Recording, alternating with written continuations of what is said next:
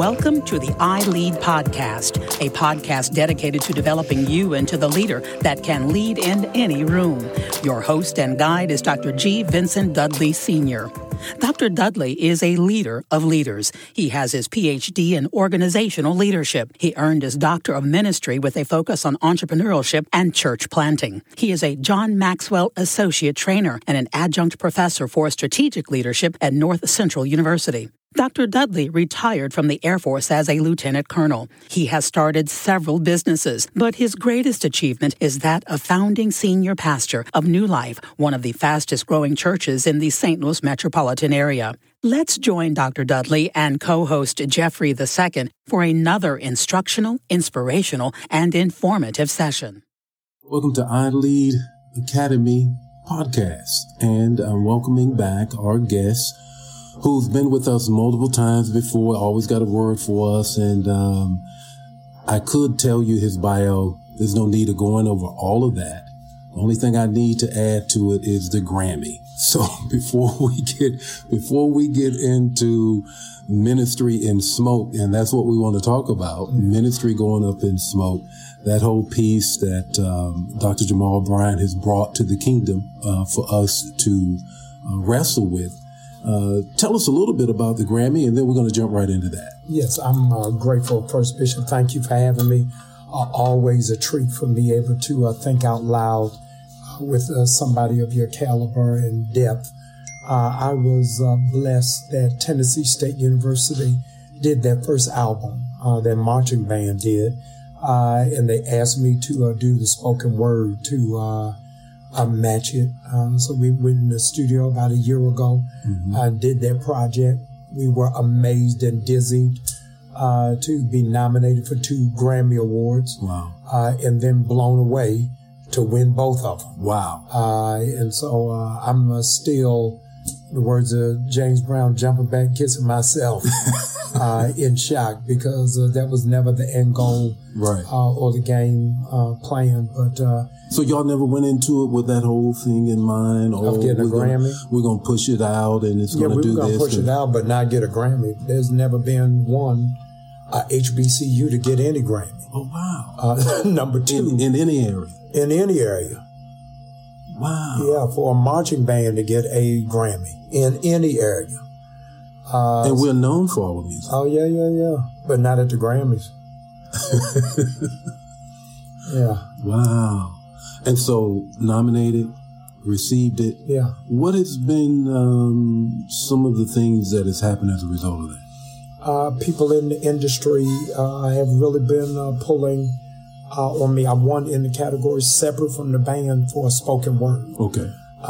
So asking me to do other projects. Oh, wow. Just this past Sunday, we had the Oakwood College Choir come.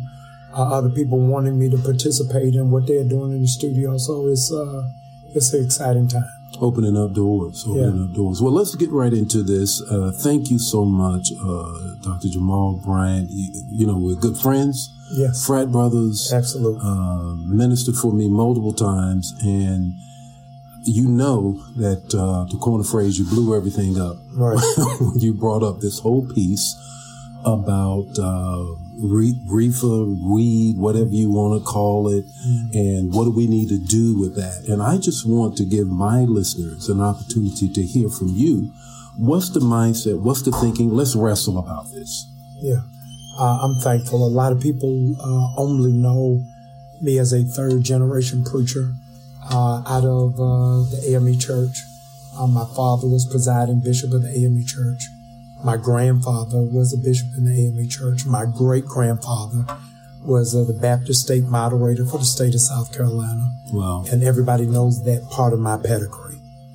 What most people do not know, except for your hearers today, is that my mother's side of the family, my uncle is Frank Lucas. He's the largest drug dealer for black people. Did you say Frank Lucas? Yes, sir. American Gangster. And that's my grandmother's brother. Oh, my God. Yeah, I did his eulogy. No, one of my son's favorite movies. Tell him you know his nephew. So if you watch the movie, you'll note where He moved the family from Raleigh, North Carolina to New York. That is my family. Now here's this connection. Yes. Here's our connection that you didn't know. Yeah. As you know, I'm from Goldsboro, North Carolina. Yes. And the drugs that were flown in many times was to the base there in Goldsboro. Yes. And one of my, that whole drug scene picked up my brothers. Yeah. And one of his guys used to drive a purple Cadillac that amazed everybody. Yeah. This is a wild connection, but go ahead. I don't want to stop in my situation. Let's go with yours. Yeah, no worries.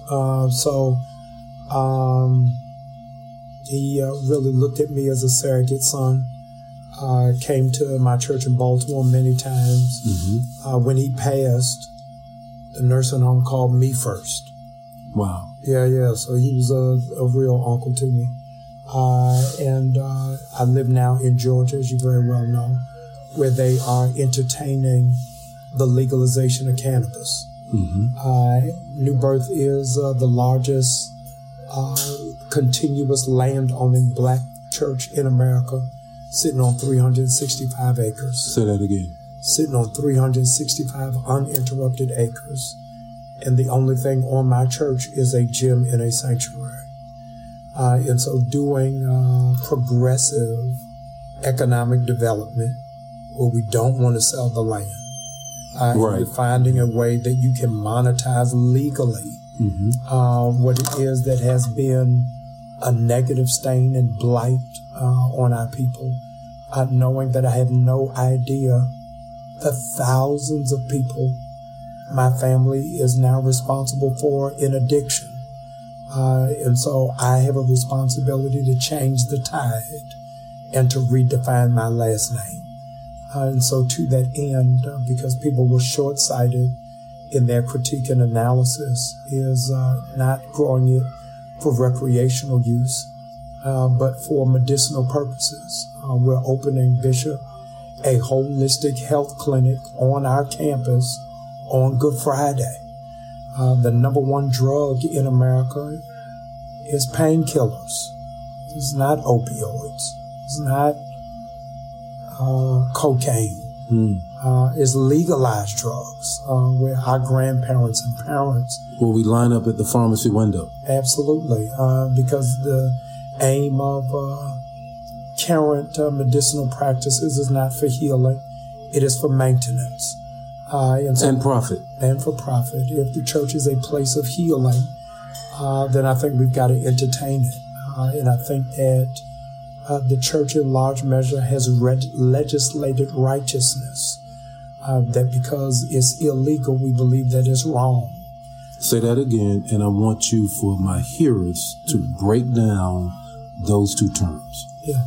We've legislated righteousness that we presumed because marijuana, cannabis, hemp is illegal, that it is wrong.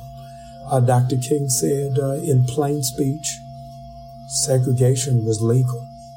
Profiling Slavery was legal.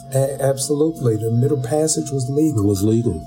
And so I think that the church has got to have a robust conversation about how it is that we move forward and what it is that we look at. Something has to be said that the overwhelming of black men who have been flushed in the prison pipeline are done so for possession, when white men are in jail for violent offenses. And so we've got to think differently on how it is that we can monetize and why it is that they have legislated that if you have a criminal charge, you can't be a part of the profit. And so I think that the black church would be derelict in its responsibility if we did not re-examine what is our placement. It seems as though the system is always trying to curve us. Mm-hmm. That the system sets up rules for its advantage. Yes. Attach moral thinking from their perspective as to why this, why that. And then we are left with trying to now navigate that. And as you said, more often than not, what we come at it as, the man said it was wrong, and therefore it must be wrong. As opposed to doing as you're doing. No, let's dig deeper. Yes. as we did in seminary, let's wrestle with the text. Mm-hmm. And so that's what I hear you saying. You're wrestling with this. Yes. And asking the kingdom to wrestle with this. Absolutely. What kind of response are you getting? It's been a bipolar reaction. The church has screamed, "Crucify him." And that ain't the first time you've heard that. Yeah, and the streets have said, "Hail Caesar." And so in the middle of that debate, the number of young black men who have joined my church, when I don't have a seed in the ground, just for entertaining it, has been absolutely astounding.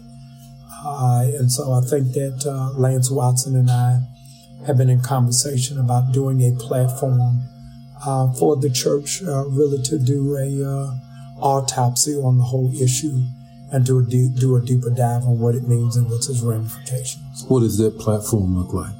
I think bringing in Roland Martin's platform, streaming and taking in either BET or TV One, and really having a full-breasted dialogue on the conversation.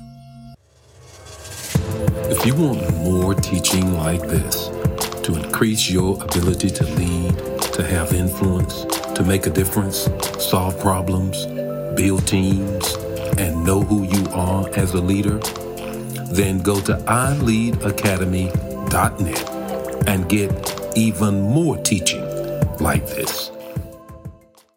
You have to know that you're pushing the envelope.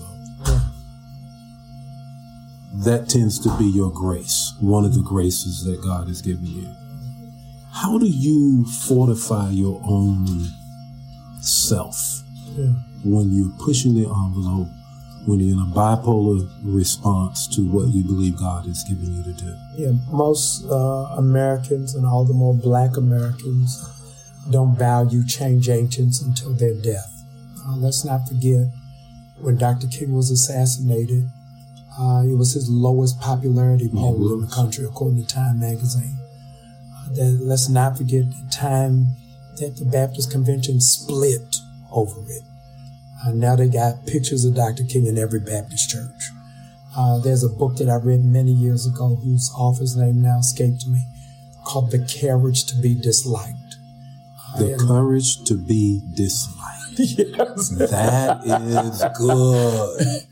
And I think when you take in that our role as prophets, as pastors, as leaders, is never for affirmation. John. Now, I need you to say that one more time. Yeah, the role of pastors and prophets is never for affirmation. John Maxwell said, if you want to be liked, sell ice cream. In that I think too many clergy are coddled by their love language is words of affirmation. You doing it, Doc. I like what you're doing. I'm with you. That's why a lot of preachers couldn't survive the pandemic, because in virtual preaching, there's no call and response. There's no call and response. You better have content, Doc. Yes. And so I think that I am comfortable knowing, Bishop, I'm not called to the church. I am called to bring people to the church. So I've never been affirmed by the status quo, and I'm okay with that. It's interesting that you would say that in the discussion with my adult kids who are in ministry, trained in ministry. My daughter said, goes all around the nation doing children's ministry, instructors, educating them. She says, Dad, do you think Dr. Bryant is called to the church or to the kingdom? Is he a pastor, or is he, the grace on him is larger than a senior pastor? I'm sending your daughter a seed as soon as we go off the air. Let me tell you why. Because for 20 years before my arrival, Bishop Long only taught kingdom. And what I have been saying to my leaders is he was tilling the ground for what I was coming to do. You understand? I would have never used that language, but she just freed me. Wow. Wow. She just freed me. She hit it right on the nail. And so as a consequence, I am with you with the most influential leaders of the Black church. We've been coming here for 21 years. 21 years we've been coming. And cannabis has never been discussed. It is the largest issue that is a fiscal conduit into our community. And we're not even entertaining, here it is, conversations. So I think at some point we've got to move from the massage parlor to the chiropractor's office. It's not about what makes us feel good, but what stretches us until we have right alignment. Right alignment and the back to take it. Yeah. Because everybody likes a nice massage. Yeah, I'm one of them. Not very many of us like going to the chiropractor to hear that crack. Yeah. Now, what are the next steps? And you talked about the whole piece with going online, with Roland Martin and other opportunities with that. What do you see yourself doing beyond that to push this? Yeah, well, Georgia is a different kind of state. I don't know for where you are, Bishop, but we are in the process of applying for a permit.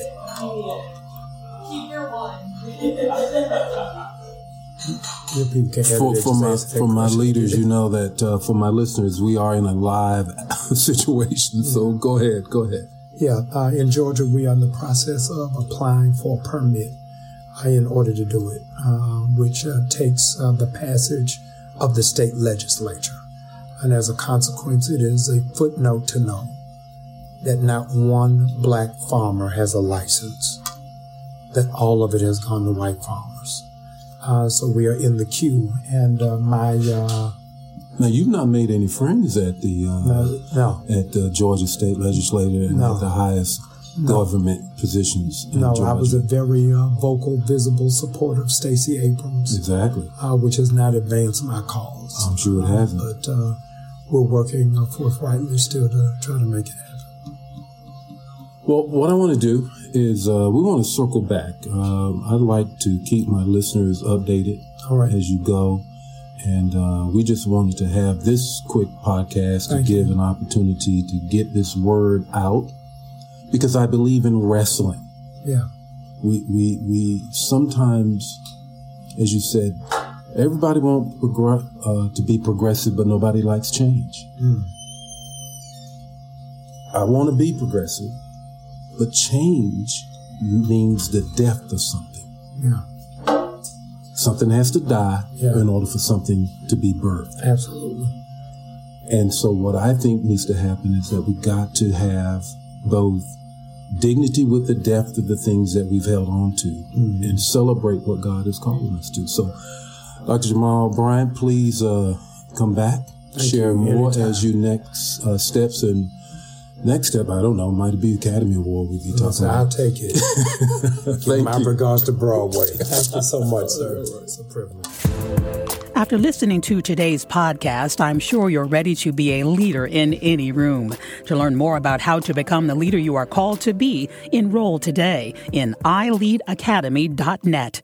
Until next time, remember, with iLead, you can be the leader in any room.